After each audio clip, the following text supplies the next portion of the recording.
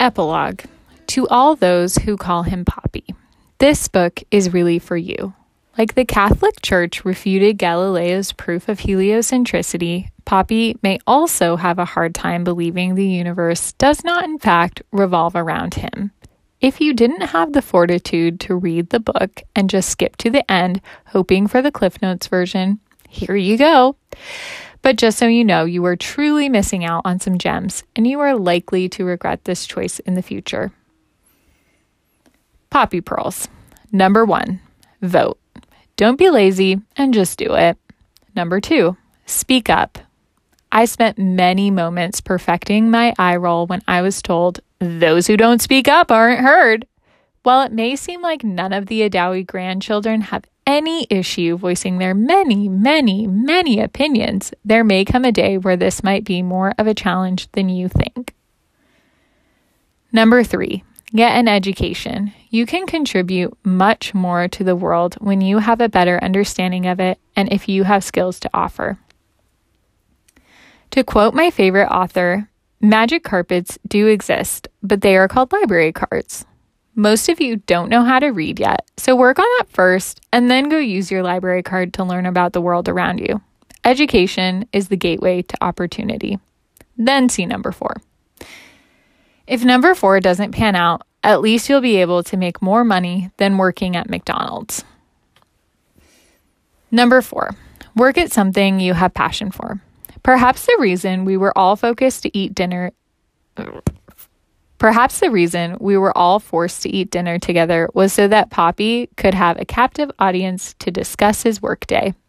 Every evening we heard the same message. 1, government workers are lazy. And 2, the highlight of his day was walking around the lake with his bestie, Roberto. While Roberto is an extremely smart person, he's not exactly the most exciting person. As Barty will tell you, he is Dilbert in the flesh. Pick a career that offers more excitement than Dilbert. But maybe the real reason he trapped us around the dinner table for over 2 decades to hear about the inner workings of Corona was because parenting us was his real passion. There's a real possibility that the repetitive diatribes centered around, you can't fix stupid, and the constant reminders that we didn't leave the camps for this, had less to do with hearing the sound of his own voice and more to do with spending time with family, the thing in life he is most passionate about. Number 5, orange makes you happy. Whether it be a color, lamb, or Costco, find what brings you true joy in life. Then, like Poppy, embrace it and just keep marching to the beat of your own drum. Always, Auntie M. Time keeps on slipping into the future.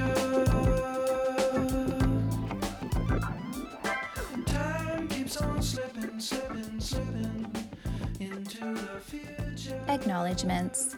Thank you to our mother in her valiant, albeit futile attempt to keep the circus in check for the past 36 years, and for sending us the pictures that accompany these stories.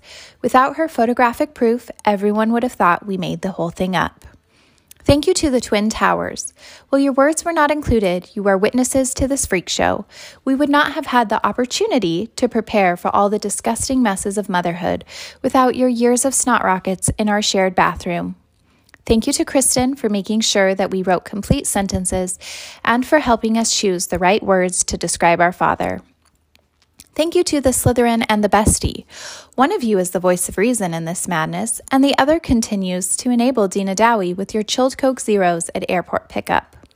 Thank you to our in-laws for showing us what normal families look like. Thank you to Firuza Dumas for giving us the inspiration to immortalize our father in the written word. We wish we were half as funny as you are. To the next generation, this is less of a thank you and more of a you'll thank us later situation. Someday you will look back and think about how boring your mothers were and thank us for shying away from monochromatic outfits, buying you the correct sports equipment, and not recruiting you to participate in construction projects. You are welcome in advance.